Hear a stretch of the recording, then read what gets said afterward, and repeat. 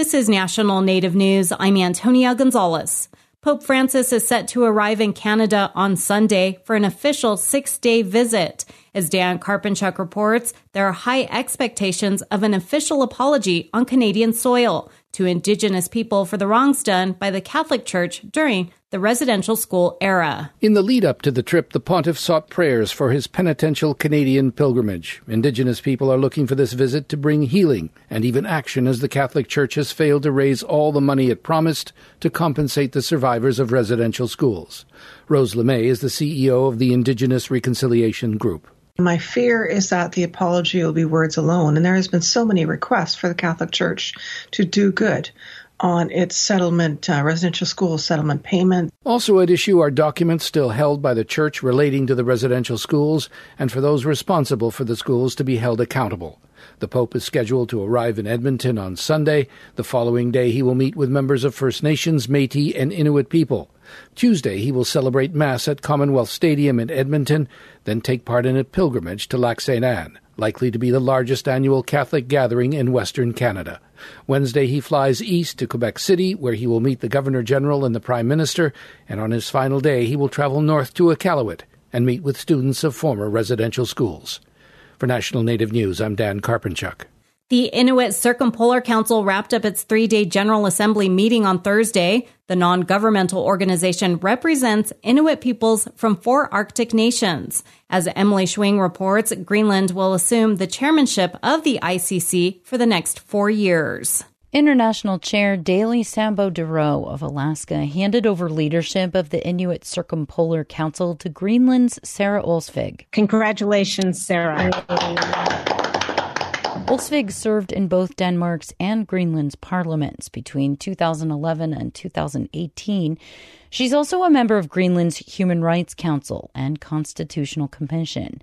She gave a brief speech to ICC delegates from Alaska, Canada, Chukotka, and Greenland. We are crossing uncharted waters. The pandemic has changed the conditions under which we work, and the new geopolitical reality puts pressure on us as a people and to the world around us, and on the Arctic as a whole. Olsvig says international security and safety for ICC members, including those from Chukotka in Russia's Far East, is a priority as Russia continues its war in Ukraine. Many indigenous peoples around the world, especially those that are human rights defenders, have challenges. And as an Arctic people, we Inuit are acutely and painfully aware of the difficult situation that we are in. And we are in it collectively across the 4 nation states that we live in. And we are going to row our boat slowly and in a careful manner in the years to come to make sure that we are all in the boat. She also plans to continue the ICC's focus on formal participation within the United Nations, including in both the Food and Agriculture and International Maritime Organizations, to address concerns about food security and the impacts of increasing industrial marine traffic in the Arctic. Olsvig says engaging Inuit youth perspectives in that work is paramount. An Emerging Leaders Initiative has provided the ICC's Executive Council with recommendations that outline those expectations. The ICC will hold an in-person gathering next summer in Ilulissat, Greenland. I'm Emily Schwing. Support for this story is from the Climate Justice Resilience Fund. I'm Antonia Gonzalez.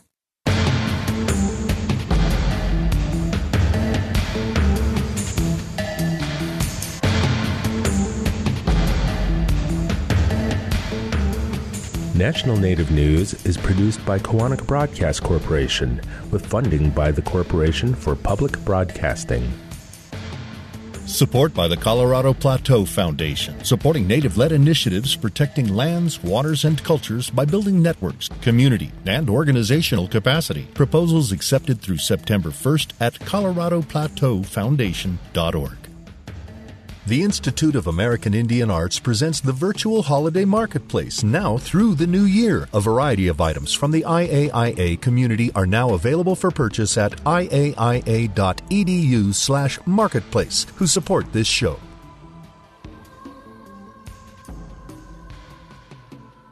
Native Voice One, the Native American Radio Network.